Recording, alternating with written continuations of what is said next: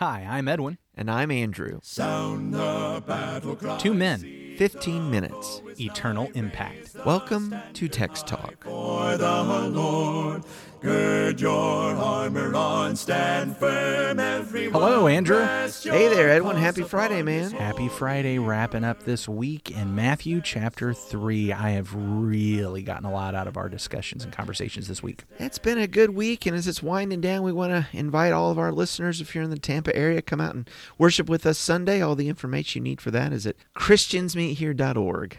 We've read most of the chapter throughout the episodes this week in our conversations. Let's go ahead and finish that up. But how about you, in your New King James there, start in verse 11, get us to the end of the chapter. All right, Matthew 3, verse 11 to the end of the chapter. John the Baptist is talking, and he says in verse 11, I indeed baptize you with water unto repentance, but he who is coming after me is mightier than I, whose sandals I am not worthy to carry. He will baptize you with the Holy Spirit and fire. His winnowing fan is in his hand, and he will thoroughly clean out his threshing floor and gather his wheat into the barn, but he will burn up the chaff with unquenchable fire. Verse 13. Then Jesus came from Galilee to John at the Jordan to be baptized by him. And John tried to prevent him, saying, I need to be baptized by you, and are you coming to me? But Jesus answered and said to him, Permit it to be so now, for thus it is fitting for us to fulfill all righteousness. Then he allowed him. When he had been baptized, Jesus came up immediately from the water, and behold, the heavens were opened to him, and he saw the Spirit of God descending like a dove and alighting upon him. And suddenly a voice came from heaven saying, This is my beloved Son, in whom I am well pleased.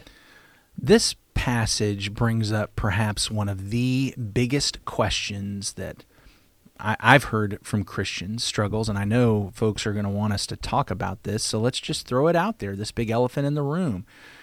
John says that he was baptizing with a baptism of repentance. This is a baptism of repentance. In other words, you need to repent. Mm-hmm.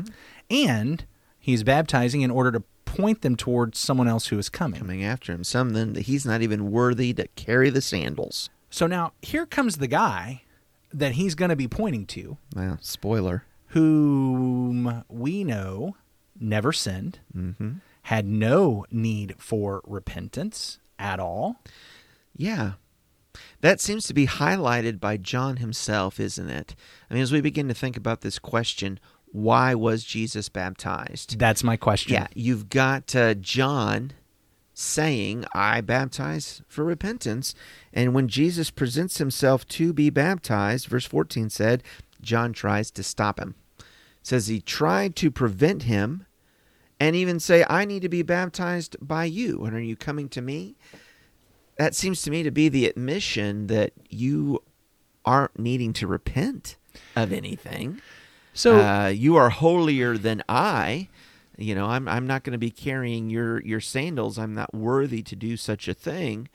And here's a fellow who is a prophet from God, given a mission from God to prepare the way and say, behold, right, here is God.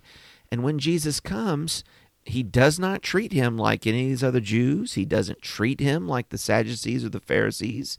So maybe we could just start with that. John knew something about Jesus. I'm not sure exactly what it was that he knew. I've talked with others, and I've heard some folks say that they think I'm wrong about this, but I look in the Gospel of John, which of course that's written by John the Apostle, not Correct. the John we're talking Not about John, now. Not John the Baptist. And in John chapter 1, verse 29, the next day he saw Jesus coming toward him. That is that some things that have happened, and he sees Jesus coming back after the baptism. Behold, the Lamb of God who takes away the sin of the world. This is he of whom I said, after me comes a man who ranks before me, because he was before me. I myself did not know him, but for this purpose I came baptizing with water, that he might be revealed to Israel. And John bore witness, I saw the Spirit descend from heaven like a dove, and it remained on him. I myself did not know him, but he who sent me to baptize with water said to me, He on whom you see the Spirit descend and remain, this is he who baptizes with the Holy Spirit. And I have seen and borne witness that this is the Son of God. So if I'm understanding John's account there, John the Baptist said, I didn't know he was the Messiah until I saw the Spirit descend upon him. So when he's looking at Jesus saying, hey, you should really baptize me, that I don't think that's because John already knew he was the Messiah. I don't think that's because John already knew he was the one to come. I think Jesus had been living in a way that even John knew, look, you're already there. I'm calling these people to repentance, but you're already there. So I'm not sure why you're here. I mean, really, if out of the two of us somebody needs to repent, it's me. You should be baptizing me. So, I mean, maybe I'm wrong. Maybe that passage in John is he's speaking figuratively or making a play on words or something. I don't know. But it sure seems like John says, I didn't know until this moment. So he baptizes Jesus, and of course the Spirit does descend upon him like a dove. And God says, look, the one that when you baptize in water, and it's actually water and Spirit, which I think that may tell us something about John's baptism, that it was just a baptism of water. Right. Jesus is a baptism of water and Spirit. Yeah, that's one of the markers of the one coming after him. And so here, this one upon whom the Spirit descends and remains, he says that's the one who is now going to turn around and baptize in the Spirit, who's going to do more than what you're doing. And also baptize with fire. So the big question in all this is, why did Jesus need to be baptized? He had nothing to repent of. He did not need the remission of sins. He didn't need to look forward to somebody else who was coming, because he is the one who is coming. Why is Jesus baptized? So the Lord says to John in verse 15 of Matthew 3, permit it to be so now, for thus it is fitting for us to fulfill all righteousness. And he allowed him. I have struggled with that phrase, what does it mean to fulfill all righteousness, for a long time. I mean, I think at its heart, it is saying, look, it's right. It's right. It's what God wants. Yeah. It's what my Father wants. And so in order to do what my Father wants, I need to do this, and you need to baptize me. And to that end, it is a validation that John the Baptist himself is a prophet come from God. That if this is God's message for the people, and the work of the Christ is to fulfill all the law and all the prophets, then here is a command and a teaching. This should be done as well. So it's when we say that Jesus is sinless, it's not just he did nothing wrong. It's also he did everything right. Yes, he did everything right. I want to home in on one of the things you just said there as you were explaining. You talked about him fulfilling all the law and the prophets. Yeah. I think that's a very significant point and might give us some insight to this idea of fulfill all righteousness because of that word fulfill. Yeah. That word is used in Matthew 15 other times than this one that we're looking at here. Now, there's two of them that are just in completely different kind of context that just have essentially a different meaning. You know, most words have more than one meaning. Yes. And so it's used once to talk about the nets of fish being filled, and then it's used once to talk about descendants who are sinning just as much as their parents. They were filling up the sins of their ancestors. So it's kind of two different kinds of contexts. Just, hey, but we're still using this an word idea in a of different coming to completion, way. I guess. Yeah, I mean fullness. Yeah, I mean even when words have different meanings, a lot of times they there's overlap a similarity. But so let's move those two to the side. So 13 of the other times this word is used, every single one of those 13, it's about fulfilling Scripture in some way. Fulfilled what was said of the prophet Isaiah, fulfilled what was said in Hosea, fulfill the law and the prophets. Jesus says, I've come to fulfill the law and the prophets. That phrase that you used just a moment ago. So here's a word that in Matthew pretty universally actually talks about what is being fulfilled.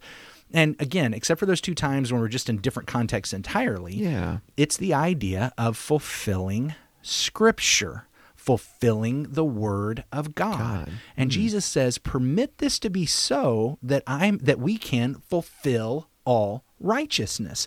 God has a plan. God has a word. God has a promise. Yeah. And for us to walk through that and be everything that has said I'm supposed to be, we need to do this. In fact, I'm just kind of piecing together some things right now, even as I'm talking to you. You know, I've talked to some folks that say, oh, John already knew. John already knew. And it occurs to me, if John already knew, and he knew that the point was, I've got to baptize the one and the Spirit's got to descend on him so I can say it, why would he ever tell Jesus, well, no, I don't need to baptize you? Because he knew what he was supposed to do was baptize the one. The one. So I think there was that disconnect. He didn't know, but Jesus like, no, fulfill all righteousness. What is he saying? I've got to fulfill all of what is right, all of what is promised, all of what is prophesied, all of the law and the prophets. How does this do that? Well, it's not because we've got some sentence somewhere in the law that says in the future the Messiah will get baptized. Right. But I tell you what we do have. We have Israel, the firstborn son of God, going through the Red Sea, being separated out and separated unto God for God's purpose for them. And that, Paul tells us in 1 Corinthians, was a baptism of water and spirit. Yeah, 1 Corinthians 10. Then we have, when that generation dies out in the wilderness, God reenacts that as they go through Jordan River. Right where all this baptizing is taking place. Into Canaan land, that's so right. So here John has gone. Why would John go out to the wilderness? Why baptize in the Jordan? Are not the rivers of Barbana and Pharpar much better? I mean, couldn't he have come up with other places to? Well, yeah, of course he could. But why go to the Jordan? Because it is bringing to mind the very story of Israel. As Israel comes into the promised land, ready to take residence in the kingdom of God, they go through this, in a figurative way, baptism of going through the water. Now, for them, of course, it was going through on dry land. Yeah. And again, I think I'm standing on solid ground when I refer to that as a baptism, because Paul refers to what happened at the Red Sea as a baptism. And so what we have is now Jesus is doing what Israel did. There is a baptism. There is, okay, I am being separated now for my mission, for my purpose, and I am starting this plan. And if we can carry it to the next step, next week we're going to read in Matthew chapter 4 what happens next. He gets taken out into the wilderness for 40 days of testing. Yeah. Just like after Israel went through the Red Sea, they went out into the wilderness for 40 years of testing. What is Jesus doing here? He is fulfilling all righteousness. He is fulfilling not just, I mean, we're going to say this again and again, not just the sentences, but the very story, the very life. But what is Jesus? Okay, let's tie this into what you said a minute ago. It's not that he didn't sin, it's that he did all things right. He is walking through Israel's story, and where Israel failed again and again and again, Jesus is victorious again and again and again. He's taking that journey, but he's doing it right. And that's what we're seeing here.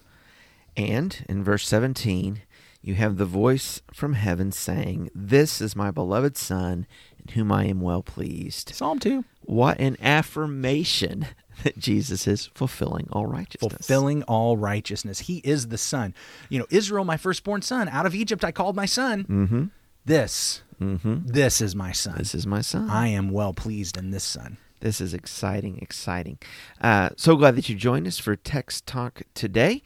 And we're just learning about Jesus, and it is fantastic seeing all of these prophecies fulfilling and looking forward to being together, Lord willing, on Monday when we begin Matthew chapter 4.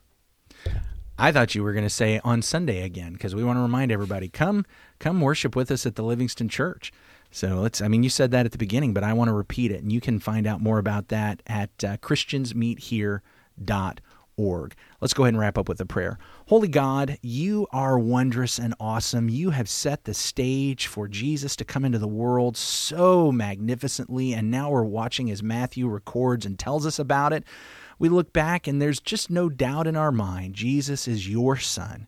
He is the Son in whom you are well pleased. He is the descendant of David and Abraham. He's the Christ. And so, Lord, we give our lives over to him. We bow our knees and confess him as Lord, and we give him our allegiance. And we pray that you help us get this message out to as many people as possible. It's through him we pray. Amen. Amen. Thanks for talking about the text with us today. I'm Edwin Crozier, and I'd like to invite you to join the Christians who meet on Livingston Avenue in Lutz, Florida this Sunday for our Bible classes and worship.